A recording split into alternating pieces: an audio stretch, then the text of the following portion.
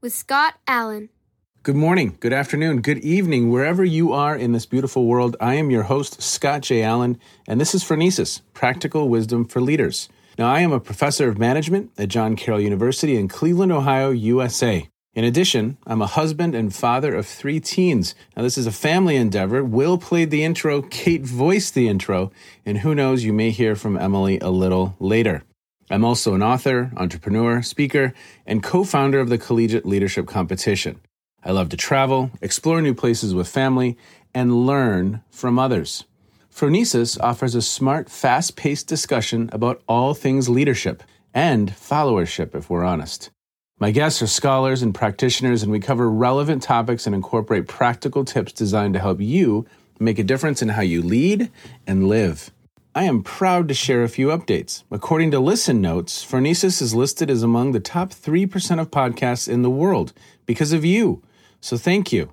In addition, the podcast has 2 sponsors. First, Phronesis is the official podcast of the International Leadership Association, an association that is near and dear to my heart. ILA brings together leaders and those who teach, study, and develop leadership, advancing leadership knowledge and practice for a better world. Learn more at ila-net.org. My second sponsor is the Boler College of Business at John Carroll University. At Boler, we offer several advanced degrees and MBAs, and I'm confident that there's one that will fit your location, interests, and timeline. In fact, our online MBA is ranked as the number 1 in Ohio and number 9 in the United States. We offer international study tours, a contemporary and forward-looking curriculum, and access to senior leaders and flagship organizations. Learn more at business.jcu.edu. You can find links to both sponsors in the show notes. Now, if you like what we're up to, please hit subscribe so you can stay current as we release new episodes each week. You can also share what we're up to with others, friends, colleagues, leaders, teams, students, and others you think will benefit. And now, today's show. Okay, everybody, good afternoon, good evening, good morning. Today, I have Patty Sanchez, and this is going to be a fun conversation. She has just published a book with Duarte, and this is going to be really, really cool. I mean, it is a beautiful book. It is just, well, it's everything that aligns with what I would think of when I think of Duarte, Patty, but we'll get into that. But I'm going to tell listeners about you. So everyone, Patty is a communication expert. She has more than 30 years of experience leading transformative marketing initiatives for brands and causes.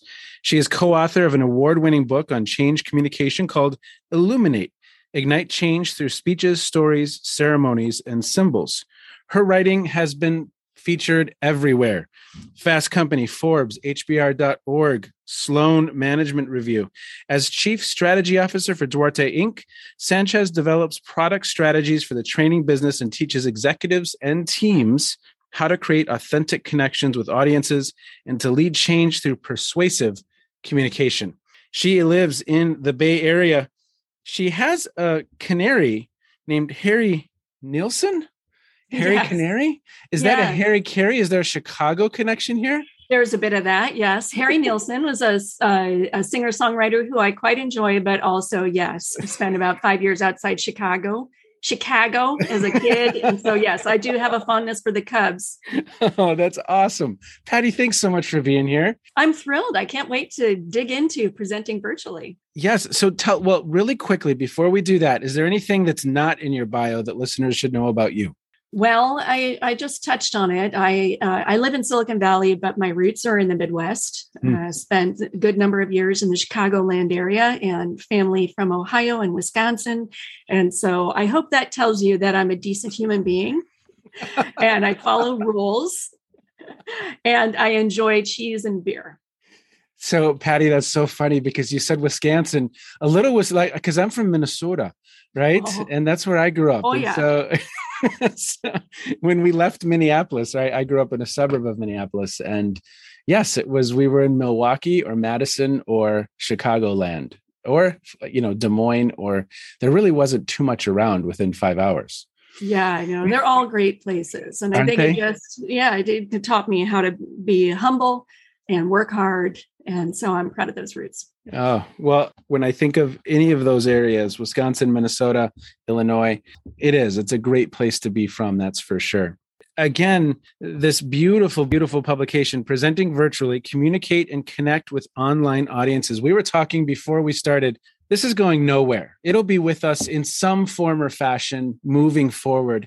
And I just see this as such a wonderful opportunity to, in some ways, kind of master another medium, right? I mean, we have maybe a TED Tiles talk, or we have a From the Podium talk, or a webinar. And this is just another medium for us to master. Wouldn't you agree? Absolutely. I think it is the way that we're working now. It wasn't new to me and to many organizations. People have been presenting online for some time, since the internet really came to be. Yet it's a lot more pervasive than it ever was. And I think it's a really important medium because it reaches so many people. It's worth investing the time and effort to do it well. It is. And it's opened up so many wonderful opportunities. So I'm a professor in a college of business. I have a world-class scholar coming to speak to my class Thursday evening from Harvard. She's incredible, Barbara Kellerman. She'll be with us. And I can secure her for a price, and I can really, the dates are all over the place. There's so much availability because I can just say a Thursday sometime in the fall, and it doesn't have to be this 3-day excursion for her. And she opens up the computer, helps her students understand her perspective on the topic of leadership, shuts it down an hour later. And I mean, it's just really afforded so many wonderful opportunities, this new medium. Now, is it correct for everything? No. Will it replace being together? No. But I think selectively understanding when this tool and this medium is appropriate, it opens up a lot of opportunities. It really does, right? Absolutely. Yeah. I think the biggest benefits of presenting online are the reach that you get. You can reach so many more people, more quickly, more cheaply in a lot of ways, and the convenience for presenters. But the other benefit that really blew my mind as I started researching how other companies are doing this is inclusion. And it never really occurred to me how this medium democratizes access to information in a similar way to television did. And I think that's profound and important and, again, worthy of attention. I had never thought of that. I hadn't thought of that at all. Talk a little bit more about when you had that insight, because I think you're exactly right. Peter Diamandis, I don't know if you've come across Peter and his work at Singularity University being in the Bay Area, but he talks about once something's digitized, it's demonetized and it's democratized, right? That this medium really does open it up for anyone anywhere in the world to gain access, right? So I love that thinking. Well, it really became apparent in the work that Duarte does with the big global brands that we support on their events. We help their leaders stand on stage and deliver to typically in-person audiences. And of course, they had to pivot to virtual. And what they all realized, Salesforce, Microsoft, Apple, these other really large companies, is that they quadrupled, quintupled, or more their audience size for their events when they went online. But they realized is that they were reaching people in corners of the globe that have never been able to come to their events in the past, who couldn't afford the ticket, couldn't afford the travel, just couldn't give the time. And it really was exposing a wholly new audience to their ideas. And, that's powerful for both sides of the equation, the speaker and the audience. Oh, and that's a great way to say it, for both sides of the equation, for sure, because it just opens it up. It opens it up in a really, really beautiful way. Yeah. Well, and speaking of opening up, okay, so I've had the book for about a day and a half now, so I have not read it cover to cover. I've gone to certain sections that had titles that really intrigued me. Can I jump around a little bit and just maybe we can play with some different ideas? Because I think I love how you're framing up some different conversations throughout, okay? Figure 9. You don't remember what figure 9 was. Oh man, I'm failing the test already. I was going really super geek on you there. All right, the 3 layers of information in a virtual presentation. I love this because I still see, oh my gosh, Patty, senior level leaders in very successful organizations showing up and, either they're a shadowy dark figure and we can't see them. Yeah. But let's talk about these 3 layers. I think that's a really neat way of thinking about this topic. That refers to the 3 layers of information that the audience sees through the camera lens. When you're using virtual communication technology, typically you have your camera on as a presenter, and so the audience will see you, but they also see your environment and they see your slides or graphics, whatever you're choosing to share. What was an interesting insight at Duarte, as we worked with a lot of executives in their virtual communication, was exactly what you said, which is they would give a lot of thought to their slides. They would obsess over them, but they wouldn't think at all about the environment that they were sitting in as they shared their slides in this, town hall meeting or something like that.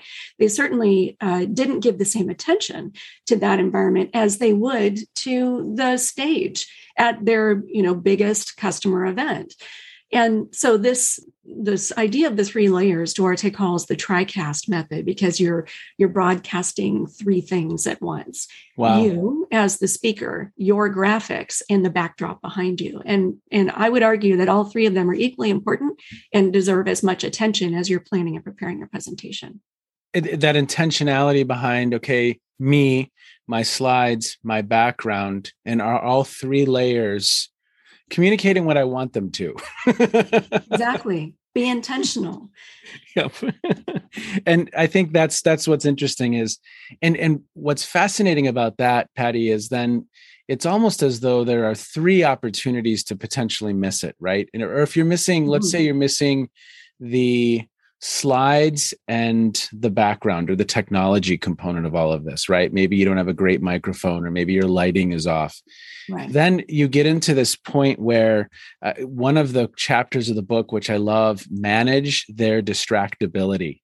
And I love the phrasing of that.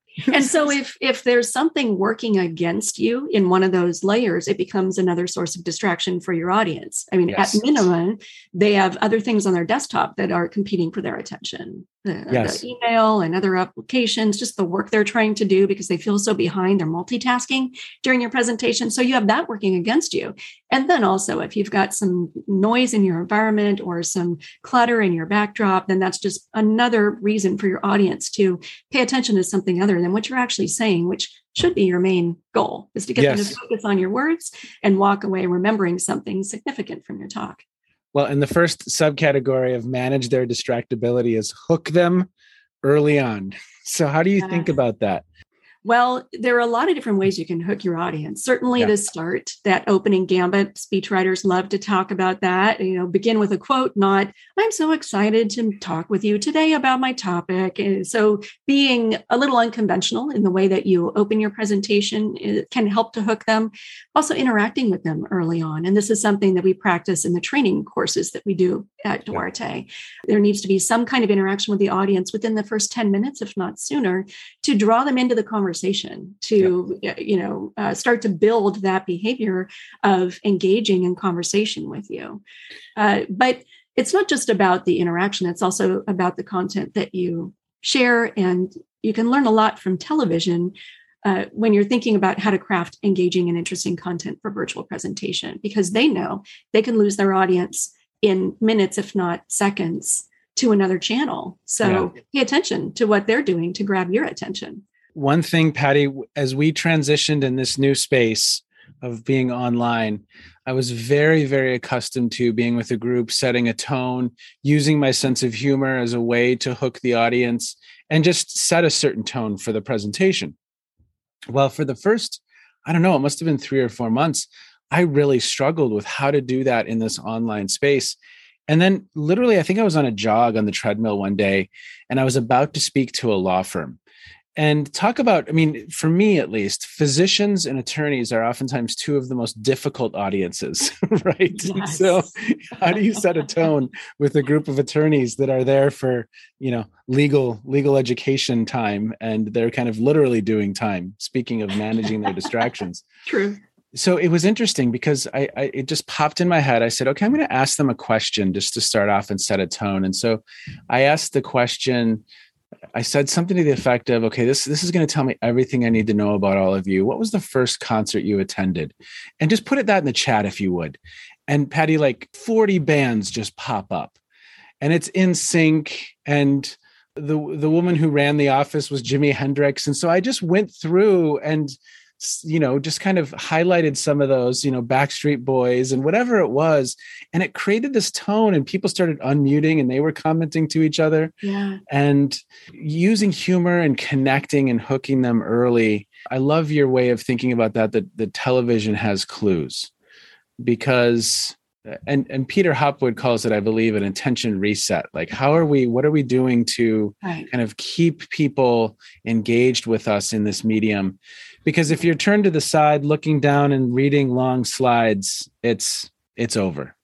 Yeah, absolutely. Well, you touched on a couple of strategies you can use to keep that audience engaged and re-engaged. And one of the roots of it is in psychology, and I'm sure you know this, the way that our brains respond to novelty, to new things in our environment, is it causes us to look up and take notice. Yeah. And so when you vary things within your presentation, whether that's the actual content on your slides, the look of the slides, or your tone of voice, it draws your audience back in, because we're just trained to be on the alert for something that's changing. Yeah. And so that's a kind of a hack that you can use to use our brains in your favor to draw their focus back to you. A little bit further on, you start talking about, and the words you choose in the book are just so wonderful.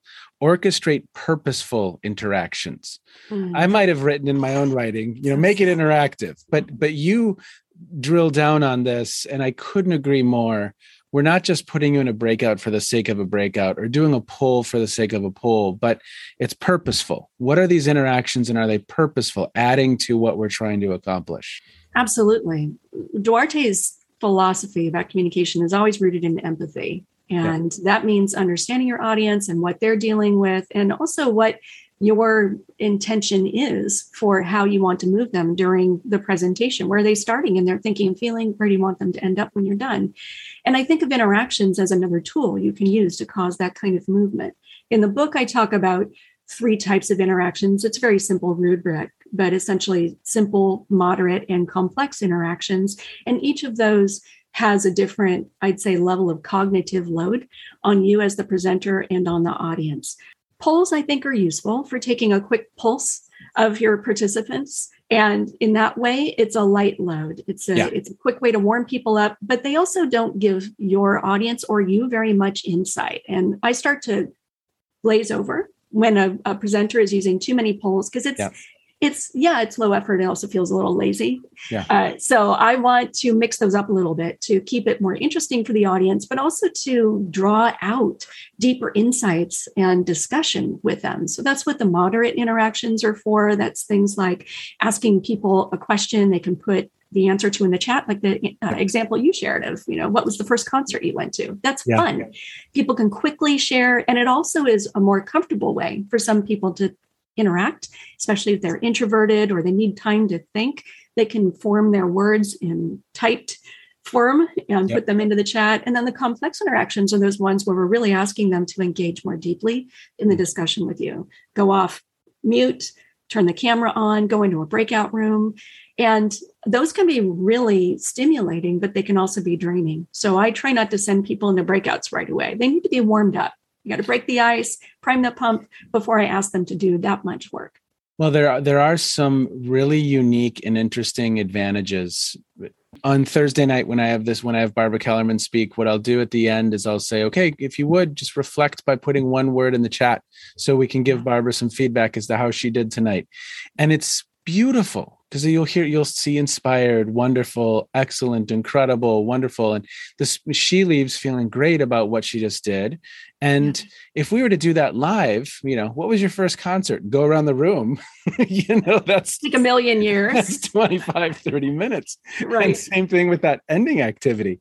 So there's so many really neat advantages. I like how you're suggesting that we have to kind of be aware of those levels of interaction, but then also not jump to some of these too quickly. It's empathetic.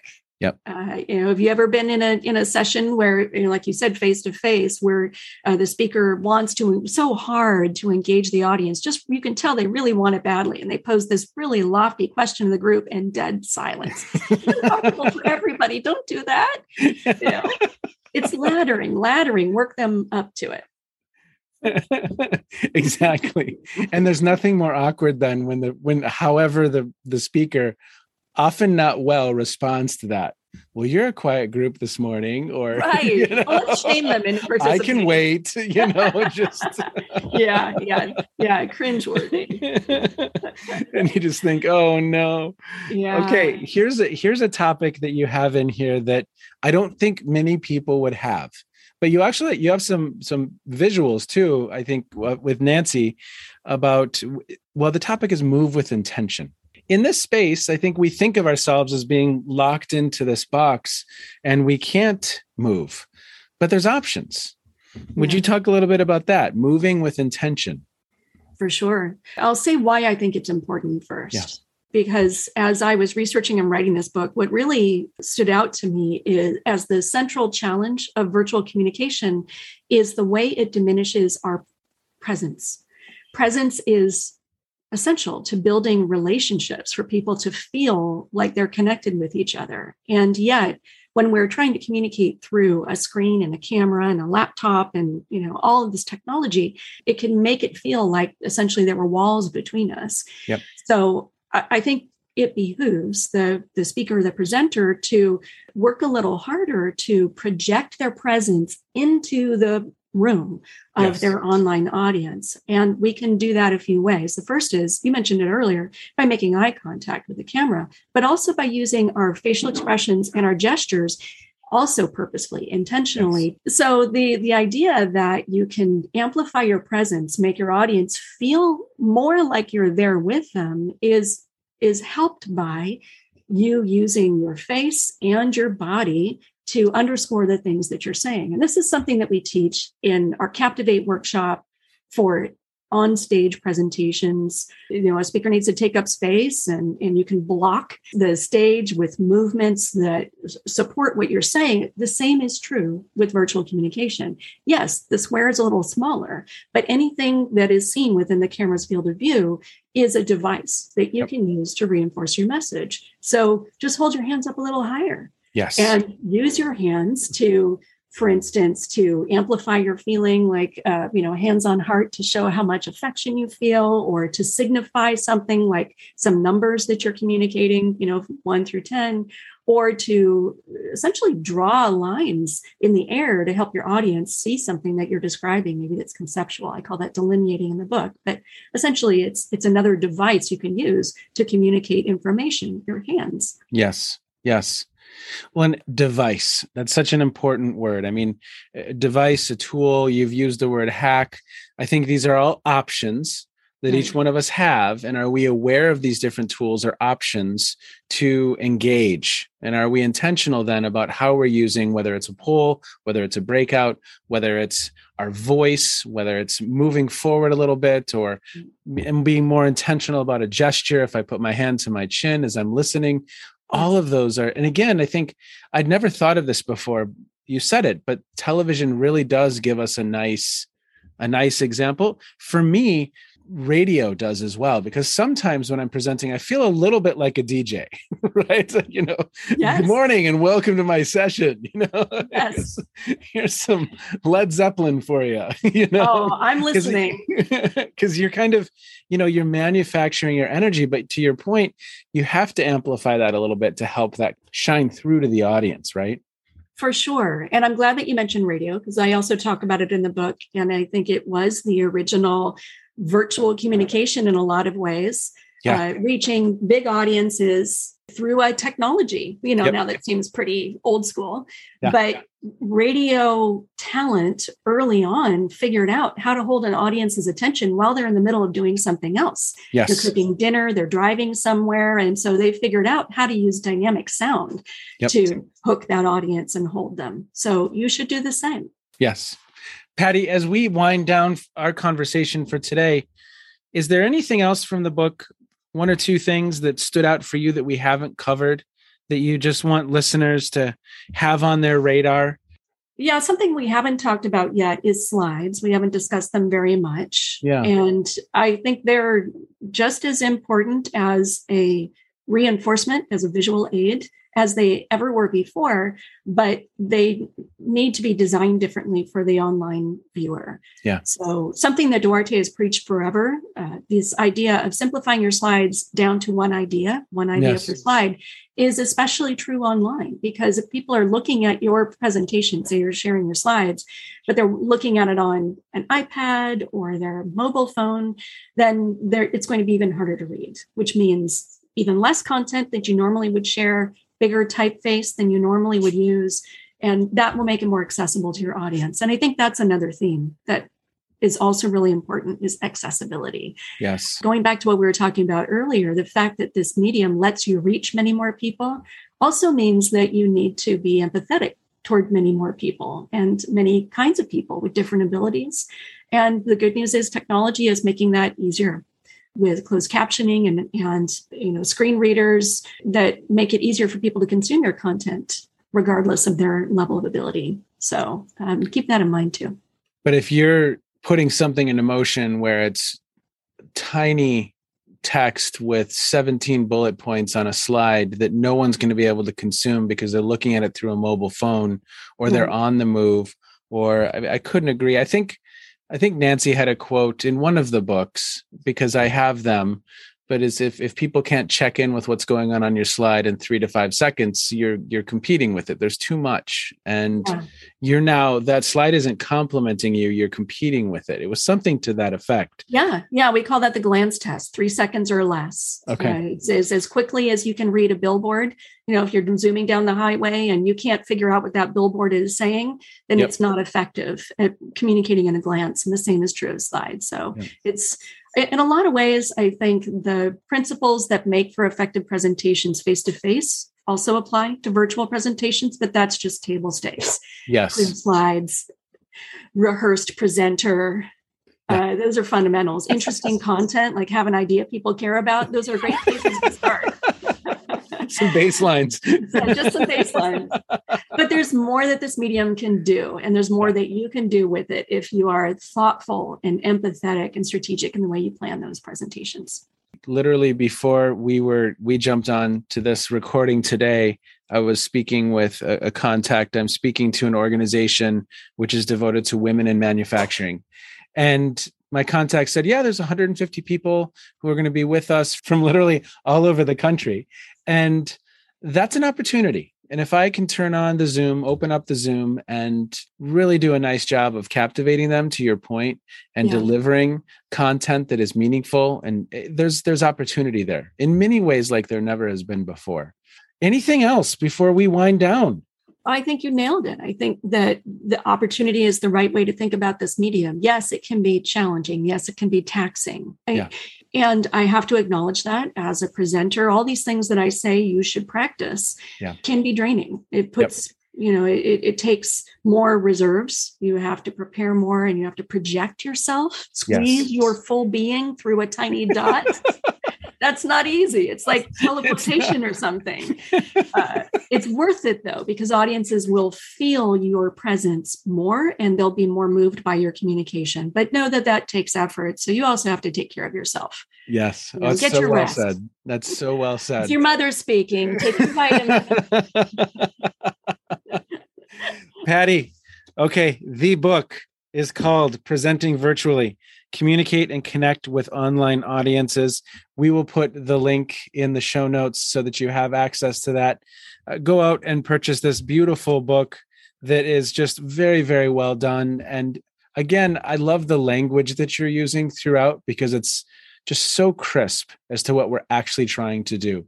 So, Patty, thank you so much for being with us today and stopping by and sharing your wisdom. Thank you. I think it's such an important conversation to have. Couldn't be a better time. And I couldn't have had a better time, honestly. Thank you, Scott.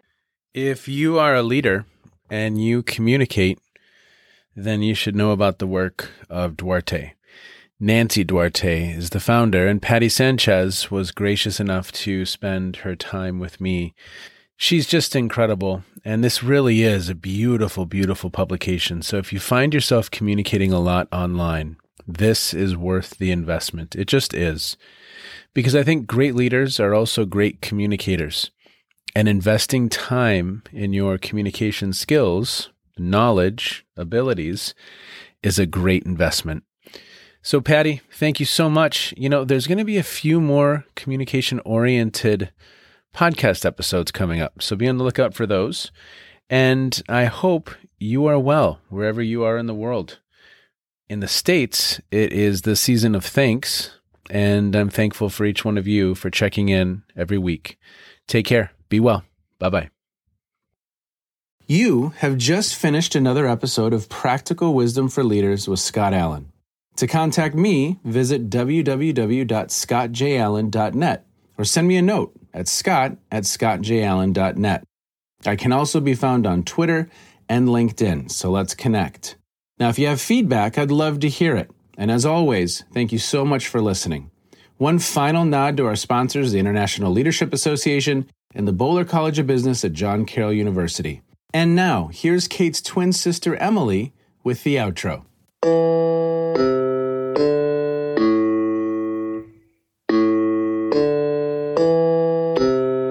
You've been listening to Phronesis, Practical Wisdom with Scott Allen.